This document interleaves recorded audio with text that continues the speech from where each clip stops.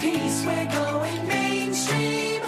Everybody's gonna eat, we're going mainstream. All my family sing. See you on Main Street, we're going mainstream. From Wall Street to Melrose Avenue, We're going mainstream. venture capitalists to athletes to We're creators going mainstream. to the person who's collected trading cards We're going mainstream. in a collision of culture and finance. We're going mainstream.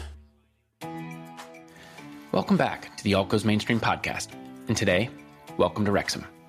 On today's show, we go to Wrexham, the town in North Wales that has become a soccer mecca due to a blend of its rich history as home to the third oldest club in the world and a recent injection of Hollywood, with Ryan Reynolds and Rob McElhenney buying the club.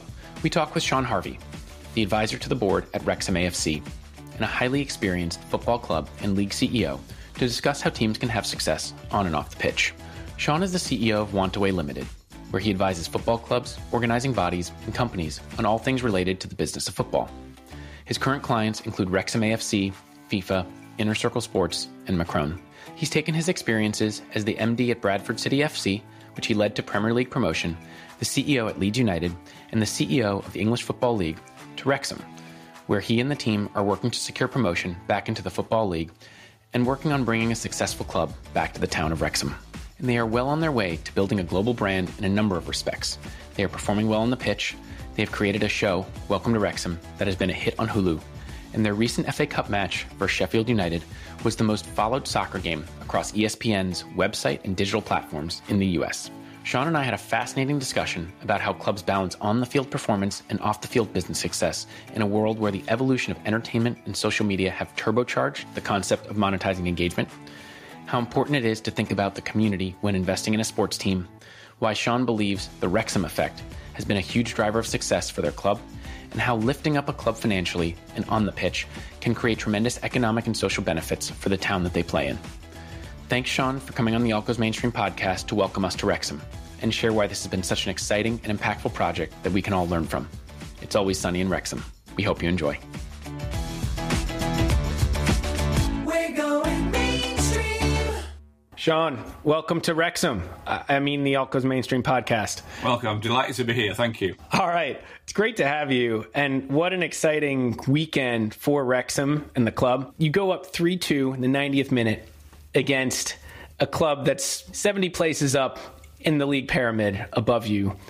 What's going through your head? Well, I'm ecstatic. I'm beyond believing actually what I'm seeing at that particular time. Because, of course, the journey to that stage is we go down 1-0 in the first 2 minutes, lose 2 players to injury within 10 minutes, hang on for the rest of the first half and get a gradual foothold in the game, go 2-1 up, get an equaliser against us to go 2-2, 86th minute, 3-2 up, they're down to 10 men, and then, lo and behold, the football gods strike, and the 95th minute of the game, injury time, failed to pick somebody up from a corner, and it's a 3-3 draw. So you're off to Sheffield United for the second leg of the FA Cup match. How do you feel about that? Well, it's obviously the replay. 1-0 down in 2 minutes and 2 players down in 10 minutes. We'd have taken a draw at that stage, but the draw seemed like a defeat in the end, with us getting so close. But that's the beauty of knockout sport and knockout football. We get another chance next Tuesday in Sheffield. So I kind of want to capture this moment because it truly is, for those who are not as familiar with the football pyramid in the UK, this is a David versus Goliath moment, right? Absolutely. Sheffield United's a team that will likely be promoted to the Premiership. They're a top club. They have ton of money, ton of high quality players, and you're a lower league team in what's called the National League, used to be called non-league, and you're competing with the best of the best.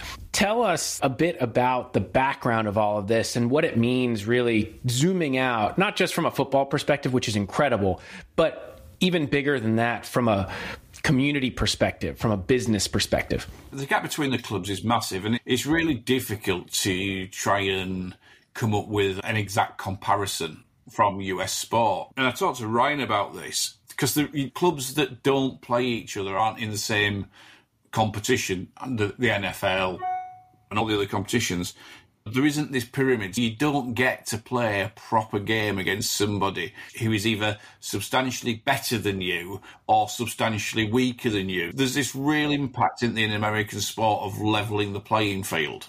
And that's before we get onto the draft system. This is genuinely David versus Goliath in a competitive fixture, not a pre-season game where there's an element of warming up.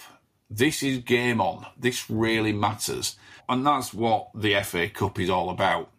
I think it's 734 non-league teams enter the FA Cup at the start of the competition. They're eventually joined by the 92 professional clubs in the EFL and the Premier League.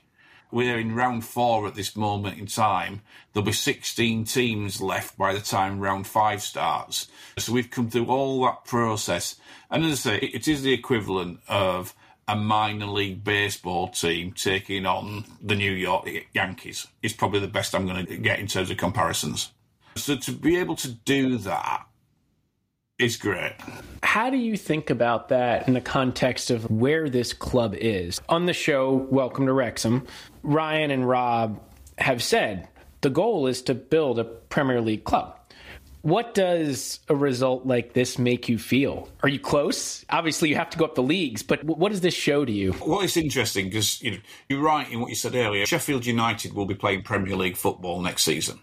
Everybody in the US will see Sheffield United next season locking horns on an equal playing field with Liverpool, Manchester United, Manchester City and Chelsea.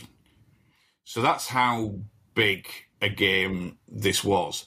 But actually what us competing with Sheffield United in the FA Cup has probably achieved more than anything else is it's actually legitimised some of what we're doing and taken us into the mainstream, which is very apt for the name of this podcast, of course.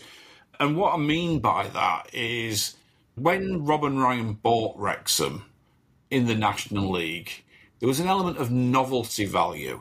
There was an element of this is different. And one of the things that we talked about really early in everything we were looking at was that actually to be successful, we need to get into the mainstream as quick as possible. Because if your only notoriety is that you are different, then eventually you can't be different for too long. So you have to get into the mainstream so people can recognise what it is that you're achieving against a set of parameters that you're able to measure, rather than just look on fondly, which is where we have been.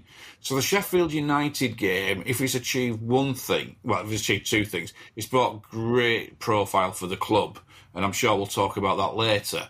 But what it has done is put us into the mainstream, so people can now relate what it is that we're doing against a backdrop and a set of parameters that they can relate to. Getting into the mainstream is so important for people to see what a club is all about and what the story behind the club is. Obviously, the Welcome to Wrexham show has done this, but it sounds like, in talking to you, the Sheffield United match, it was on ESPN+. It was in prime time on the BBC One. What did that do for the club? What were some of the numbers behind that? What it's done is all of our FA Cup games so far this season have been on ESPN+, which can only be attributed to the popularity coming out of the documentary, because never before has ESPN covered a fourth round qualifying game in the FA Cup competition. Their interest usually starts at the third round when the Premier League clubs come in. That's where the value is in the rights that they've bought. But actually what Welcome to Wrexham's done is put another club into the profile. And of course, the ESPN's coverage of the FA Cup was the first time that fans had been able to see the club live in the US. So they were able to maximise that first mover advantage. We don't get clear figures as to how many people have watched on ESPN+, and obviously streamers generally are pretty secretive in relation to disclosure of viewing numbers, no doubt to increase their commercial negotiating position. But what we do know is that whilst it was on ESPN over in the US, social media traffic around it was massively high. What we do know is that on the BBC in the UK, at 4:30, the prime slot on a Sunday for FA Cup football, its peak 5 million people were watching the game. And they're 5 million people who haven't been attracted to the club just because it's welcome to Wrexham. They've been attracted to the club because of the FA Cup competition, the chance to see a giant killing, and this interest in what is going on in North Wales that everybody's talking about that's so different.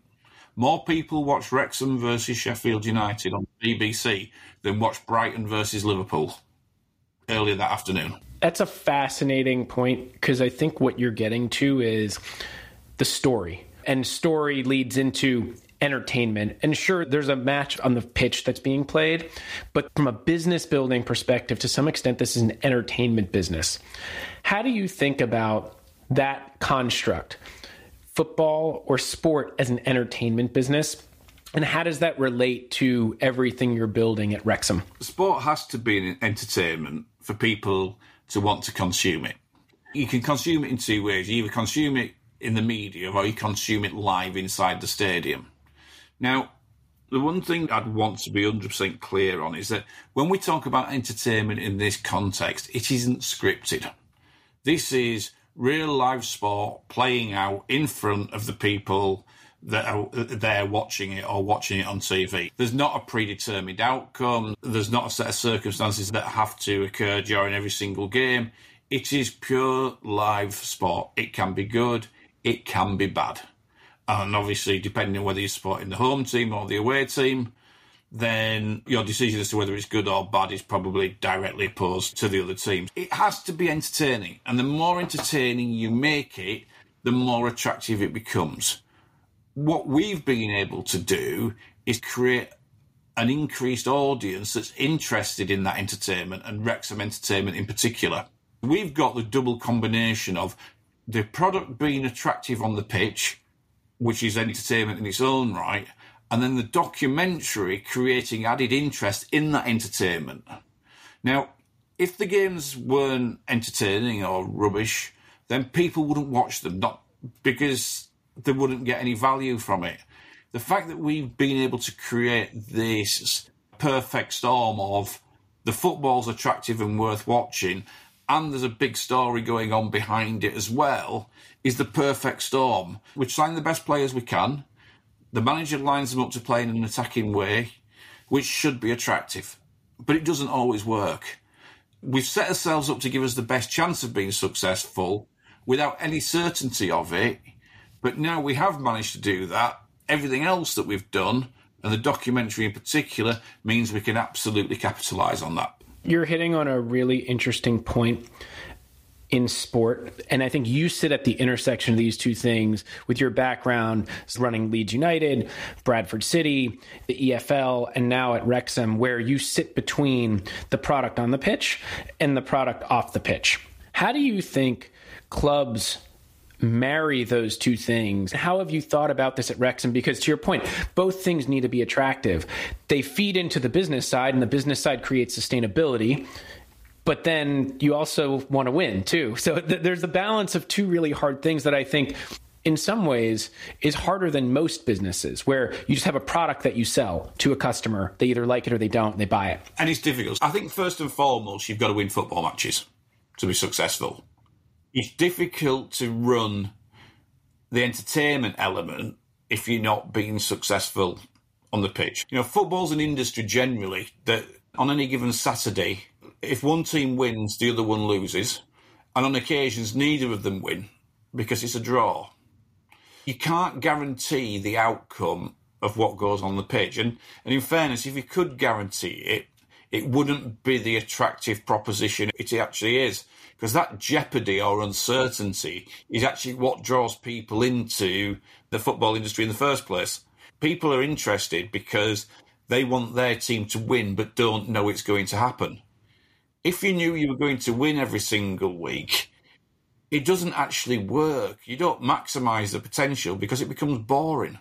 That uncertainty and that need to be there to witness what it is that's going to go on live is effectively the drug that gets fans going through the turnstiles. So winning games and the product being uncertain in its outcome are the two main features.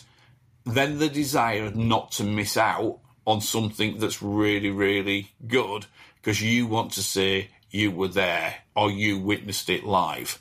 What people like I do is sit alongside that to ensure that at times where everything's positive, you take the maximum advantage. And if things are negative, you try not to lose any ground. I think this gets into a really interesting nuance of building a football club, which you've kind of had to restart Wrexham. So I want to get into the history of Wrexham. It's a storied club with a ton of history. You've then built this back up. And then I think this gets to the football side and some really interesting questions around what does a football manager in today's game with social media, with sponsors, with the entertainment aspect, how do they balance the on the field and off the field aspects of this? So we're going to go on a journey that you're going to lead us on, starting with the history of this storied club, why Ryan, Rob, you decided to buy and build this team into what it is today. And then I think the nuances of what the club does on the pitch and off the pitch, I think is really interesting to unpack from a business perspective and a on the field product perspective. Let's start at the beginning for people who aren't as familiar with Wrexham or the show Welcome to Wrexham, which I think does a great job of showing what you're trying to build and the history of the club. But what is Wrexham AFC? Yeah, let's start right at the beginning. Wrexham is a small town, well, actually a city now, in North Wales.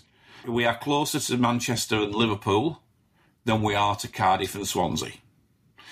And in fact, Wrexham sits 7 miles away from the English border.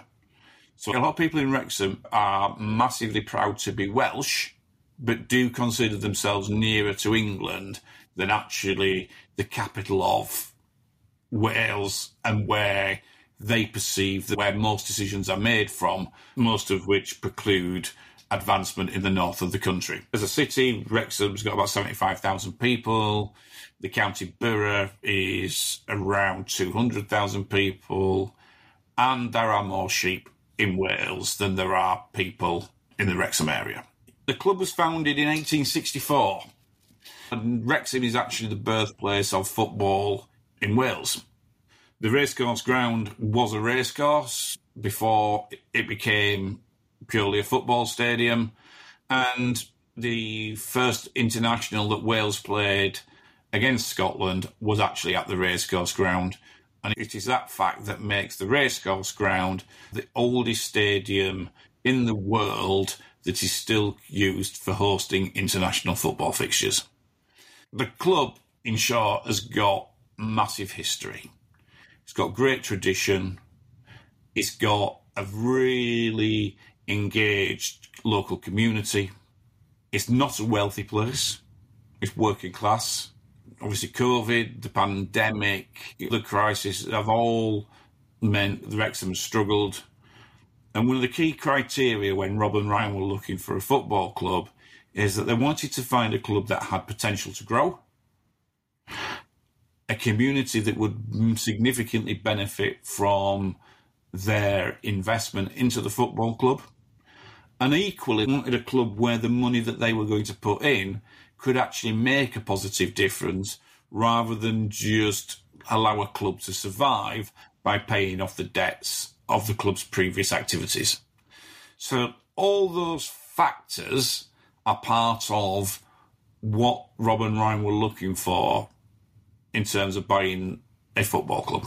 When it comes to some of those features, you talk about one of the oldest clubs in history and one of the oldest grounds where international football is played. Those are things that make for a great story. So one, how much of that factored into the story and the narrative that you could create around Wrexham? And two, how replicable is that for someone else who wants to purchase another club? Are these features so unique to Wrexham that doing what you all have done at Wrexham is possible in another case, or is it really not? Those particular set of features are unique to Wrexham, but every stadium and every club has a number of unique features. If I was doing this podcast in relation to another club, it wouldn't be the same unique features I was referring to, but there would be a different group. And yes, Wrexham is different in that it can quote to be the third oldest club in the world, the oldest international stadium. And they're relevant because people can relate to them. They can compare that with newer stadiums. But ultimately, it is replicable because each club has its own unique identity. Again, in the quick comparison with the US system, these aren't franchises, these are privately owned businesses. Each has the ability to grow itself and create an image for itself without having to have a concern for the collective. Each one's got its own unique features. People in Torquay will talk as fondly about their club as people in Wrexham talk about theirs. So the principle is, it is completely replicable. It's just that the story doesn't start in the same place.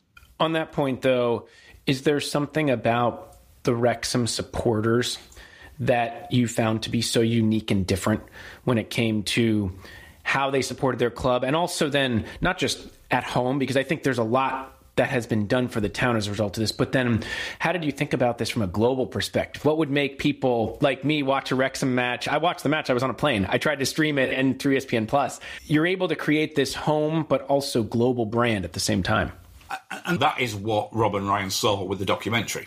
They've taken a small town, North Walian club to the world. And they've done it through a combination of their own image and profile, which unashamedly we utilise for the benefit of the football club. But they also did it through the medium of the documentary, which again starts with their image, but it's a case of then how they utilise themselves in the context of running a football club, which has become so interesting to everybody else. This starts with the image of Rob and Ryan and then finishes with how that is deployed, again, in the mainstream. That's the global growth. The local growth is probably as impressive, if not more impressive, because before Rob and Ryan's takeover, the stadium was half full every week, and now it's full every week. And yes, there are people like you, Michael, who came over and watched a game because you'd seen the documentary, but they are still a very, very small percentage of the actual overall attendance at home games. What Rob and Ryan have done is created a global footprint for the football club, but actually what they've done is they've brought harmony and united a local community behind one common aim, and that is the football club and its success. So there's not only of the winning hearts and minds overseas and internationally, they've actually won hearts and minds of the local community who could have taken the view that they didn't like the microscope face peering in to their everyday lives, that they didn't like some of the way that Wrexham was portrayed on the documentary. It was all true, but that doesn't mean you have to like it. But actually, what they've done is they've rallied behind this locally because they've seen the benefit that it's brought to Wrexham as well.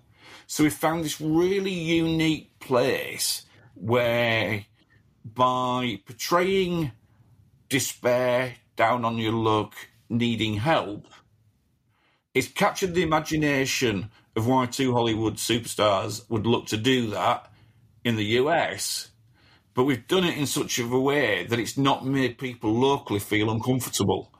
And they're actually proud of what's happening in their city. And that could have gone horribly, horribly wrong.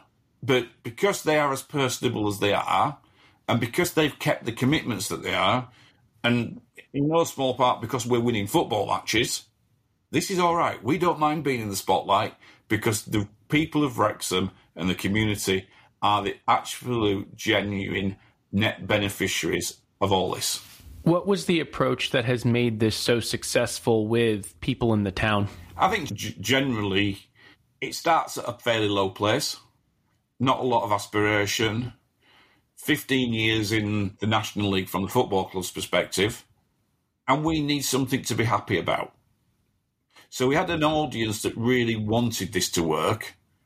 There was that element of disbelief. Usually, if something's too good to be true, it usually is. But for the people of Wrexham, actually, this was too good to be true, and it is true.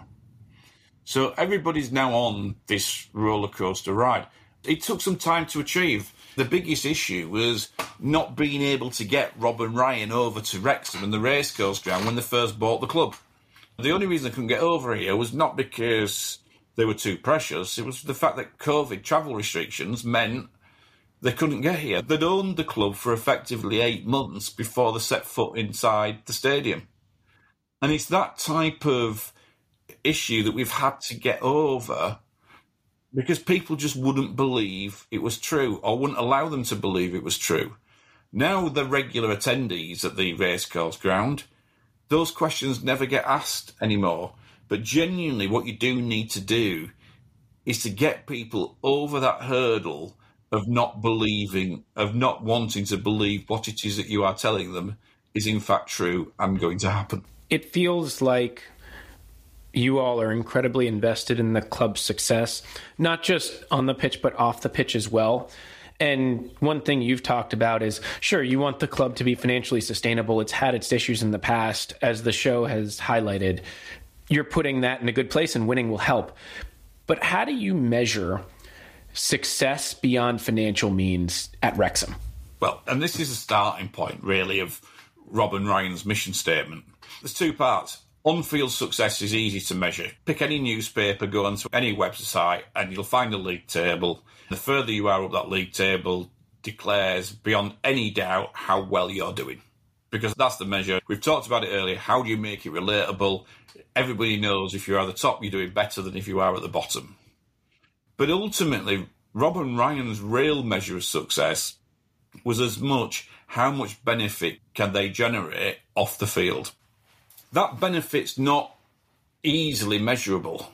If people feel better in themselves as a result of the football club doing well, then that's a significant community benefit. The creation of self-esteem in yourself as a result of being associated directly or indirectly with the football club, in this example, is really, really difficult to measure. Rob and Ryan have made financial donations to local projects. But again, we've always got this absolute view on life where everything has to be converted into pound notes or dollars in the US to measure success. Sometimes the more accurate measure of success is how big a difference are you making to somebody or somebody's life or a group of people's lives. That everything has to be a financial return or measured in that way actually takes away from what it is that we're trying to do. We've talked about investment generally. And ultimately, the tradition, of course, is financial return on investment for shareholders. But actually, it doesn't have to be just that. We look at philanthropists, and let's hope I don't have to say that word again, invest in museums to bring pictures to allow people to look at because that brings them joy. Why shouldn't a football club be that picture for a lot of people on a Saturday afternoon? It's not about scholarships and new buildings at universities just because you studied there. This is a football stadium that carries the dreams and aspirations of a local community. We talked about things being replicable. Not everybody can have two Hollywood superstars, but take away their status as in Hollywood, and what they are two individuals who have made a significant financial contribution to help a community that they had no previous involvement with to make a positive difference in their lives. Now, you don't have to be from Hollywood to do that. You just need to have the financial resources to be able to support that objective. So it is replicable, but might never be exactly the same. In fairness, if it was exactly the same, it probably wouldn't work. You have to carve something out for what suits your needs. The person who owns the picture in the earlier example that's in the gallery has no idea the people that are actually looking at it, but does know that they'll all be interested. So why don't we see more of, and I think I now classify this as the Wrexham Effect. I think the Wrexham Effect is ultimately going to see wealthy individuals who want to make a positive difference on the lives of people they don't necessarily know possible. And that will change the way that football looks at itself, sport looks at itself, and there'll be a lot of people, if they do go down this route, will sit there knowing that they're making a real positive difference, which ultimately is probably what they set off in life after looking after their families at wanting to achieve. You're hitting on a really interesting point here, which is impact beyond financial investment. But that ties into community. And this, I think, actually is very related to alternative investing or private markets, which is now enabling people through regulation or technology to turn customers or people who care about something or community into owners. To some extent, many of the Wrexham supporters are owners. The club is to some extent owned by a trust. Supporters trust. They have some say in what happens. They have some level of ownership in the club or just a feeling of ownership because they're part of the town. Maybe it's not financial ownership, but they just feel a part of the club. This is the case in many clubs in football across the world. How do you think about that concept of this is truly community-driven investing where these people are owners? They may not own as large of a stake as Rob or Ryan, but they care about it as much because they actually have a stake in the success of the club. There's a world of difference between owning the equity in a football club and owning its soul. And the fact is that most sensible owners only ever look at themselves as custodians. They are looking after an asset that actually they own, but really belongs to somebody else. It belongs to the fans and the supporters of that club. Because Wrexham Football Club will be in existence in 50 years, 100 years, 150 years. There'll have been multiple changes of owners during that period of time. Yet the constant factor will be the fans coming through the turnstile. Yes, there'll be different generations, but they'll all still be linked. So football owners are in reality custodians. They own the equity stake. That equity stake is theirs for them to move on. But when they do sell it, the person that they sell it to will only become the next custodian. It's because the football club and the equity will continue long after the owners change. I think you're bringing up a really interesting point, and it does feel like sport is at a bit of an inflection point because I do believe we're seeing the financialization of sport. You're now starting to see private equity funds, notably Redbird Capital bought AC Milan, Clear Lake and Todd Boehly bought Chelsea for large sums of money. You're talking about billions of dollars here. I think you're starting to see the institutionalization of investment in sport. What does that do for what you just said, which is being custodians of a club and then passing it on? The two are different. The owners of Chelsea, Todd Boehly, in the example that you've just used, he is the owner of the club. In financial terms, he will sell at some stage. Obviously, there's a genuine belief by the nature of their investment that will see a significant positive financial return. I don't think their motives of investing in a Premier League club for financial return is the same as investing in a club that serves its immediate community, using Wrexham as the example, but there are many others. So, financial return against social, economic benefit. And the two have to match, because if Chelsea aren't active and work well in their community, that will erode their fan base, which will create unease that at some stage brings pressure on the owners to move on, potentially before they're ready. As you've seen with the Glazers at Manchester United, you've got to get the balance, even if your primary objective of ownership is financial return.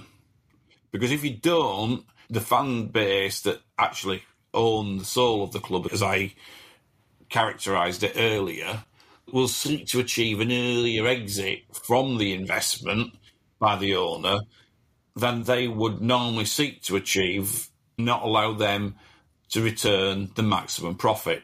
Even those that are actually investing for the purpose of financial return have to invest into the community to keep the fan base together if only to allow them the maximum period of time in their ownership to generate the biggest financial return. All the objectives are exactly the same. It's just your starting point that differs. And at the smaller clubs like Wrexham, we can be really, really clear, because Rob and Ryan wanted to achieve this, that actually the community benefit is more important to them than the financial return. In fact, they wanted to generate benefit. But there's clubs where the balance is a lot closer than that, but you have to run it in a balanced way to ensure you get the opportunity to meet your own objectives. What's really interesting, though, is while you all may be playing a different game at Wrexham, which is trying to benefit the community, but also have success on the pitch. To benefit the community, you have to have success on the pitch. That's going to help you go up leagues. That's going to help you earn more money through media rights, getting promotion, getting more sponsors, etc. What's interesting about that is you still may create a fantastic business. Just you may have underwritten the business differently, because when I hear you say, how do you retain the soul of the club? And that's what the fans care about. They have the soul of the club. When I think about some of these bigger clubs where the investors are presumably looking for a financial return, sure, they want to benefit the community, but they're really looking for a financial return. They're probably looking at it as, okay, what's the financial model and what does the DCF spit out? Do you think that investors who are looking at clubs, whether it's Wrexham or Chelsea or Man U, do you think that they can underwrite or create a model to properly or adequately price what the soul of the club looks like? Wrexham fans may be more passionate fans than some other club. How do you underwrite that? Fans of each club are equally passionate, because you can't care more than care. People ultimately may display it in different ways, but the beauty of football in particular is that your club is the most important thing in the world to you. It may not be the best, but to you, it is everything. And you can't get more than everything. You are in this position that everybody has to protect that everything. And if you protect everything and successful, you can make that financial return. The balance always needs to be struck. But that balance applies in lots and lots of business. And in alternative investments and private markets, there's always an element of you have to protect your customer base or your supporter base, in football's case. We're not doing anything different than ensuring that customers still go through the doors of their favourite grocer and don't go somewhere else. Now, we have the advantage, of course, that if it's your club and you're not necessarily going to go and look and watch anybody else. But you can't abuse that. You still need those individuals on a growing basis that football club means everything to them. We've got a captive market. The strongest clubs are the ones that have got the biggest captive markets and the biggest fan bases. But you have this ability to create loyalty as well as maximise that's already there. And that's what makes the balance of football clubs so important. And actually why you don't have to be a lifelong fan of a club to own it and to do it successfully. What you have to do is to respect those that are actually already inside it. How do you think about the phenomenon of social media impacting the ability for clubs to reach fans, tell stories in different ways to attract different fans to a club? You said it in points a number of times, and that's where I am on this one, because when I started in this industry, there used to be a thing called a newspaper exclusive, where you could work with a local journalist, and the first time anybody would find out anything is when they read it in the local newspaper. And that allowed you to control a communication channel that was way less sophisticated than those that exist today, but was arguably more effective because you could target everybody at the same time with one message. Whereas now, well, let's use the example of yesterday. We're signing a player from Charlton Athletic.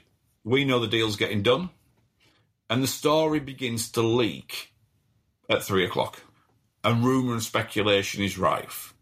And the only reason rumour and speculation is rife is because it's been debated on social media.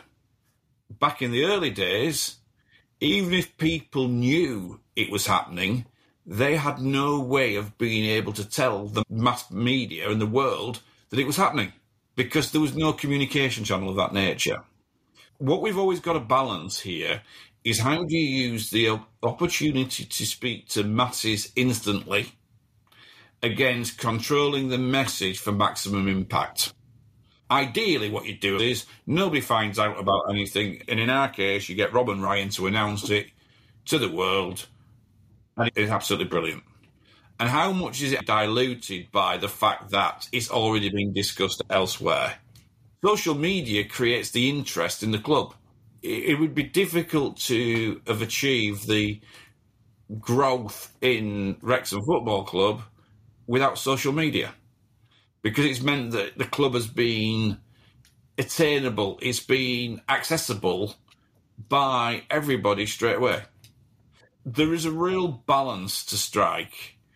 What we've got to work out and master is how do we monetize that audience that we've now created. We can drive people to the club shop to buy shirts. We can't get many more people into the stadium because we're sold out every week, which is why we're trying to put another 5,500 seats in there. That monetisation, again, we've defaulted to this financial return.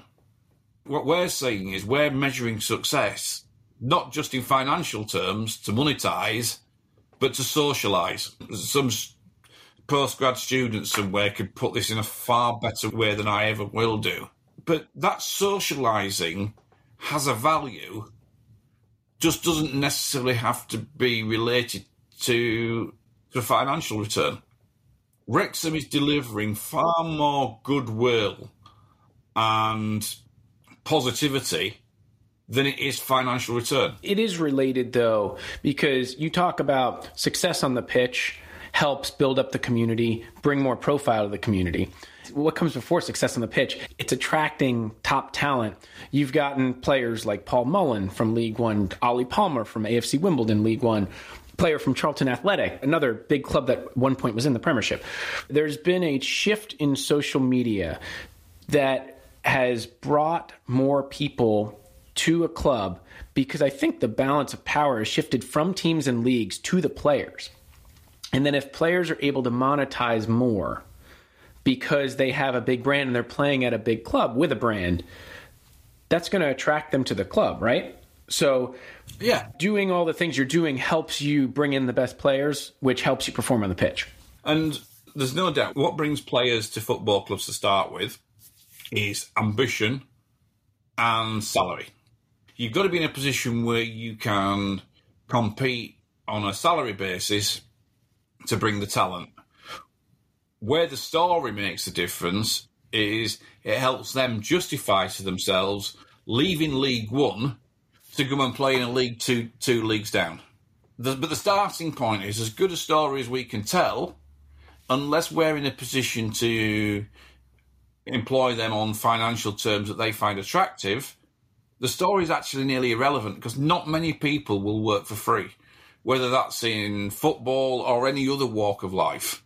You have to put yourself in a position to be able to financially attract the individuals. And then the project, not my favourite phrase, but the project ultimately is then what enables that justification to allow it to happen. Look at Paul Mullen. Paul's the example you used. He's a footballer that walks around with a smile on his face.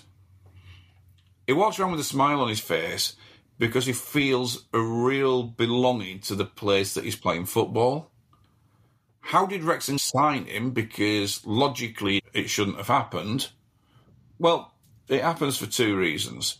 The first one is that we could provide a financial package that attracted him to come to the club.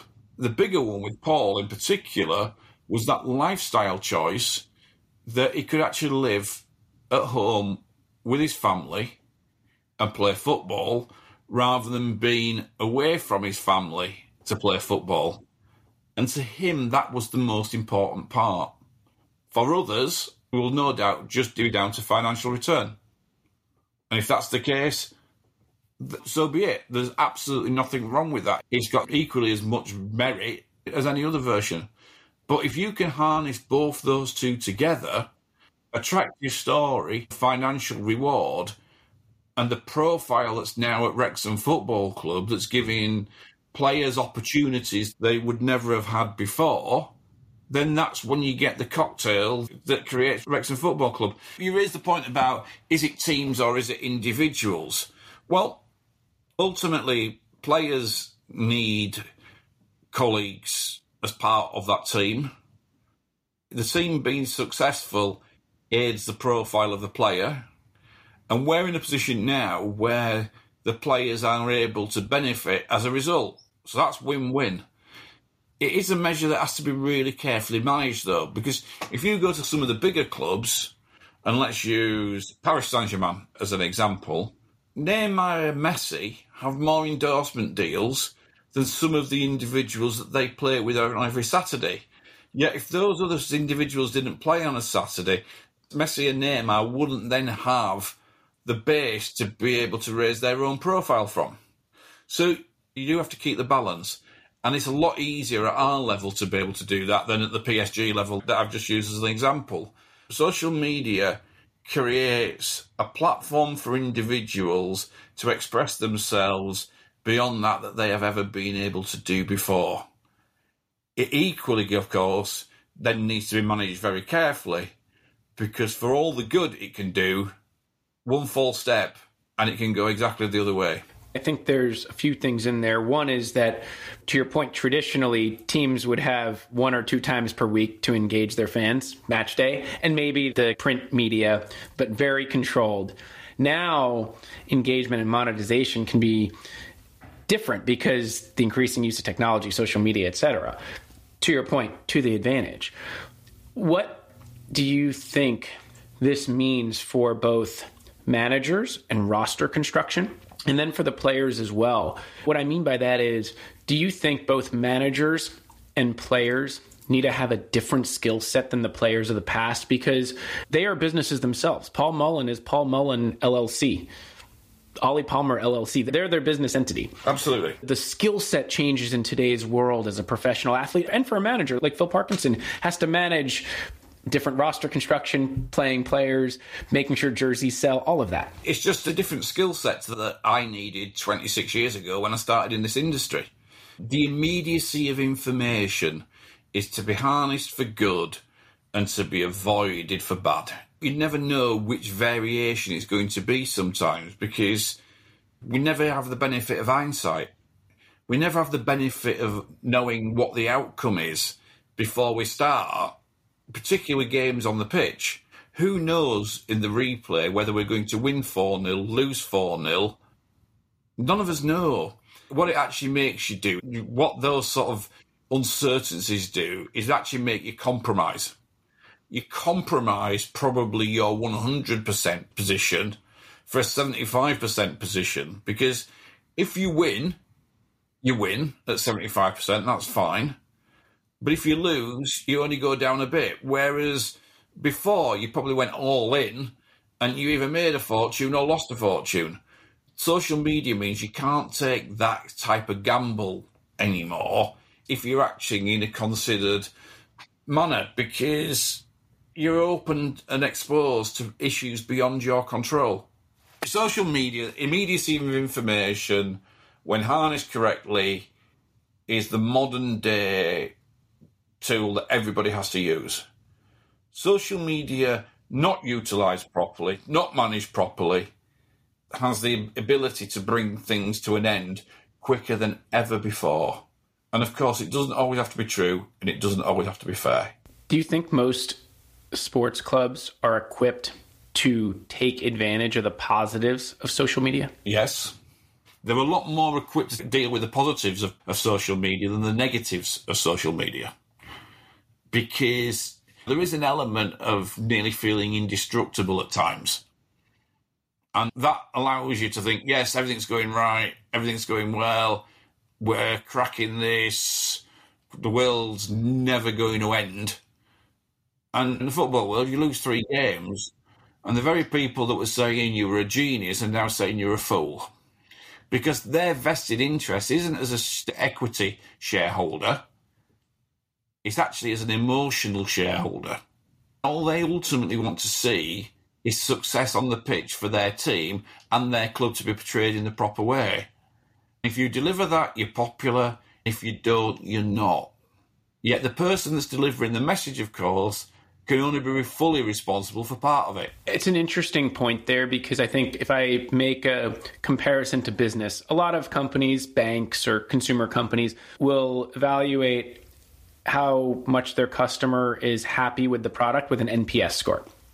Do you think that NPS score is based on the wins and losses column? Because another nuance of what you say is that, sure, when you're losing, people may be unhappy, but they're still engaging.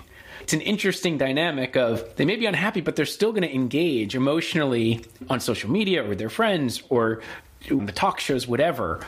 How do you think about that concept of football from a NPS score perspective, like you put it in business? Yeah, well, it's everything in reality, because a lukewarm pie served at half-time on the concourse will generate probably one of three reactions. The pie is always lukewarm, and it's probably not great in this example.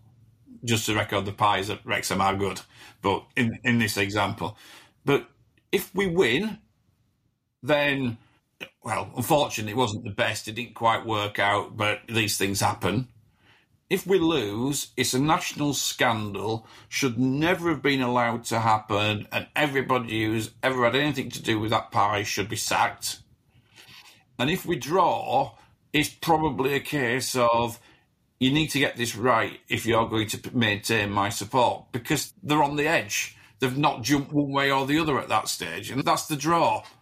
There is absolutely no doubt in my mind that results on the football pitch are directly responsible for the reaction of the supporters to everyday issues. So it really all comes down to, at the end of the day, how fans feel about the club and how the results are on the pitch. You've now been doing this for almost 30 years or so, maybe a little bit more, give or take, and you've been at multiple clubs. You've seen many wins, losses, and draws. What are some of the biggest takeaways that you've had from working at the club level, the Bradford Cities, the Leeds, both incredibly successful, storied clubs themselves, and then working at the league level with the EFL, that you've now brought to Wrexham? The bottom line is you have to be true to yourself, true to the values that you're set up with.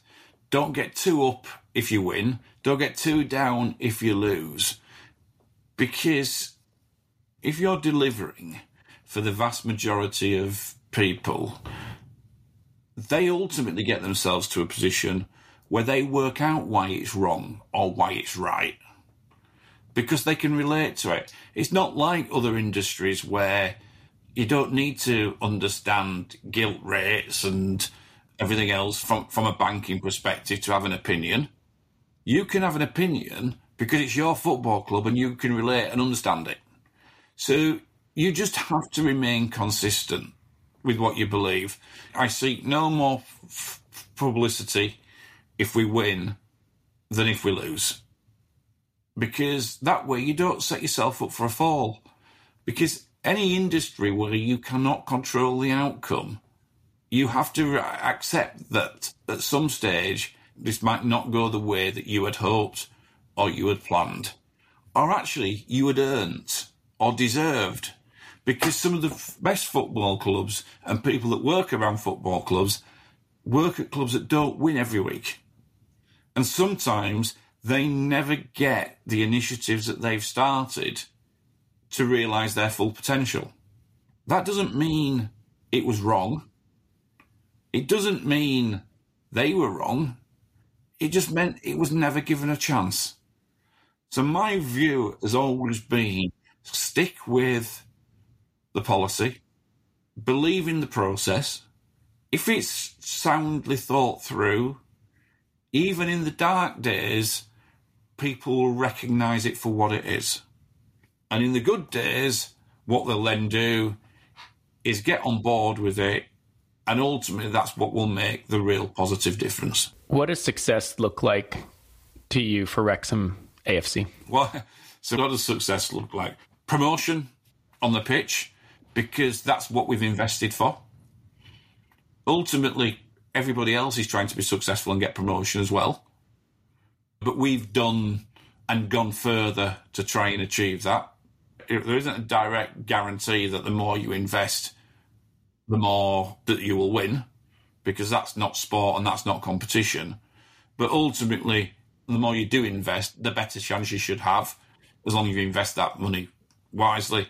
And it's probably no secret that the top 3 clubs in the National League at the moment are probably the 3 with the largest wage bills. But actually, the real success is seeing the club grow off the pitch, financially and commercially, but only to support the overarching ambition of making a positive difference in the community. So that's success. Success is commercial return for community benefit. Sports really should be a community-driven investment. It's about building up the community in the place where you are, and maybe even outside. On that point, there's now more and more people, institutional investors, individuals, looking to invest into sports teams, football clubs. What advice would you give prospective investors who are looking at investing in and buying football clubs? My advice is to be really clear as to what it is you're trying to achieve. There's a lot cleverer people than me who have worked in the football industry for many, many years. Traditionally, the same mistakes tend to be made. When I started, did try to beat the system. What can we do that's different? And it's only when you've had a bloody nose a few times that you actually realise there are uncontrollable elements of this.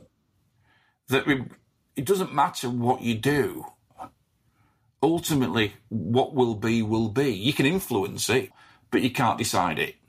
So any investor going into football, work out exactly what it is that you want to achieve. Have a look at what it is that you've got, not what you think it could be. And get yourself comfortable that you can achieve your objectives with what you can see in front of you. Because if you can achieve what you want to achieve with what you've got in front of you, then you're not going to disappoint yourself, whether that's financially or in any other different way. If you can then find potential to grow what's in front of you to help achieve your objectives, then ultimately you're going to win. If what you can see in front of you is such that you don't think it can change and it can't improve, then you've only got one way to go, which ends up meaning you make a loss. So my advice ultimately is be really clear with yourself what it is that you want to achieve. Don't leave yourself too much to do to achieve that by thinking to change what's there in front of you. And get yourself comfortable with that, because if you do, you will have one hell of a ride, and it is an investment that will bring you rewards in a way that you can never imagine. The best example of that is Rob and Ryan, because their rewards, and we've talked about it, they've done it to death nearly, aren't financial. But the community benefit is the test, as is promotion on the pitch. But you've got 2 people now that are living and breathing a small football club in North Wales, in Wrexham, that if they've been completely honest, they've probably never heard of before they bought it. I'm not going to say it makes their lives full, because they've both got lovely families, they've both got great careers. But what this has done has added something else on top of all that. But because it doesn't replace it, or nothing else is dependent upon it, they can fully enjoy it for what it is.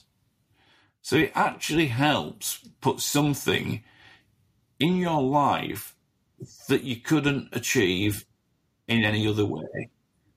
And that is what I believe in finishing, that the Wrexham Effect of people, of wealthy individuals investing into sports entities and sports clubs, where the main beneficiaries of the local community will be one of the most fulfilling investments they will ever make, because it will make them feel great with themselves and feel that they're making a real positive difference.